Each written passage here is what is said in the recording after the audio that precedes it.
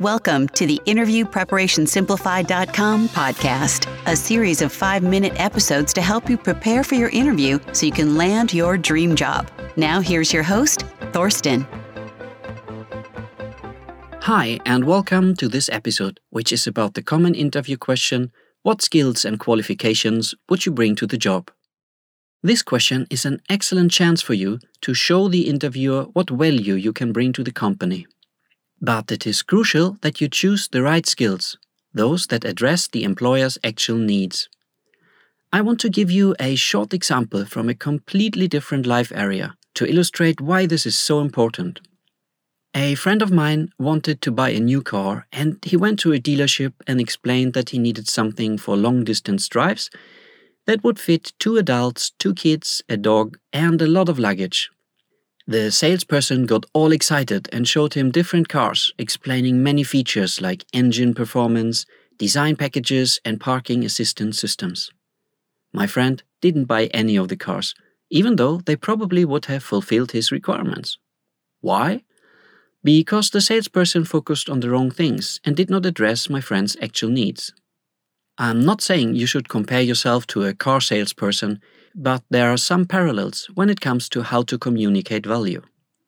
If you want to convince the interviewer when talking about your skills, make sure you choose the right focus. Following these 5 steps might help you. Step 1. Read the job description and make sure you understand what is required to succeed in the role. Often, you will find a description of the job's responsibilities and accountabilities, as well as a section that describes what qualifications and experiences the ideal candidate should have. List all these requirements, regardless of how well you can meet them. Step 2. Sort the list based on the importance of each skill. In some cases, the job description will clearly state what is most important, while in other cases you might need to read between the lines. For instance, certain things might be repeatedly mentioned, which indicates that these are extra important. Another way to prioritize is to ask yourself which skills a successful person must possess and which ones are nice to have. Step 3. Go through the list in a top-down approach and identify 5 to 8 skills that you master. Prepare one example for each of these skills that shows how they enabled you to produce great results in your previous jobs. Try to pick examples with measurable results. For instance, if you apply for a manager role, you could say, I have excellent people management skills that help me reduce employee turnover by 25% at my current job. Or, if you are a graduate applying for an entry-level position within marketing, you might have a great academic record that makes your marketing skills more tangible. Step 4. Formulate an answer to the question, what skills and qualifications would you bring to the job, by summarizing the most important aspects. Don't yet bring up the examples you identified in the previous step, but mention that you would be happy to provide some. A candidate applying as a real estate agent might say, I have in-depth knowledge of the local real estate market, excellent communication and negotiation skills, and a proven track record of closing transactions. I can also cover many legal aspects as I have a thorough working knowledge of real estate law. May I give you some examples of how these skills helped me achieve great results in the past? Step 5. Go through the list from Step 2 again and identify important skills you don't currently possess. If there aren't any, great, then you can skip this step.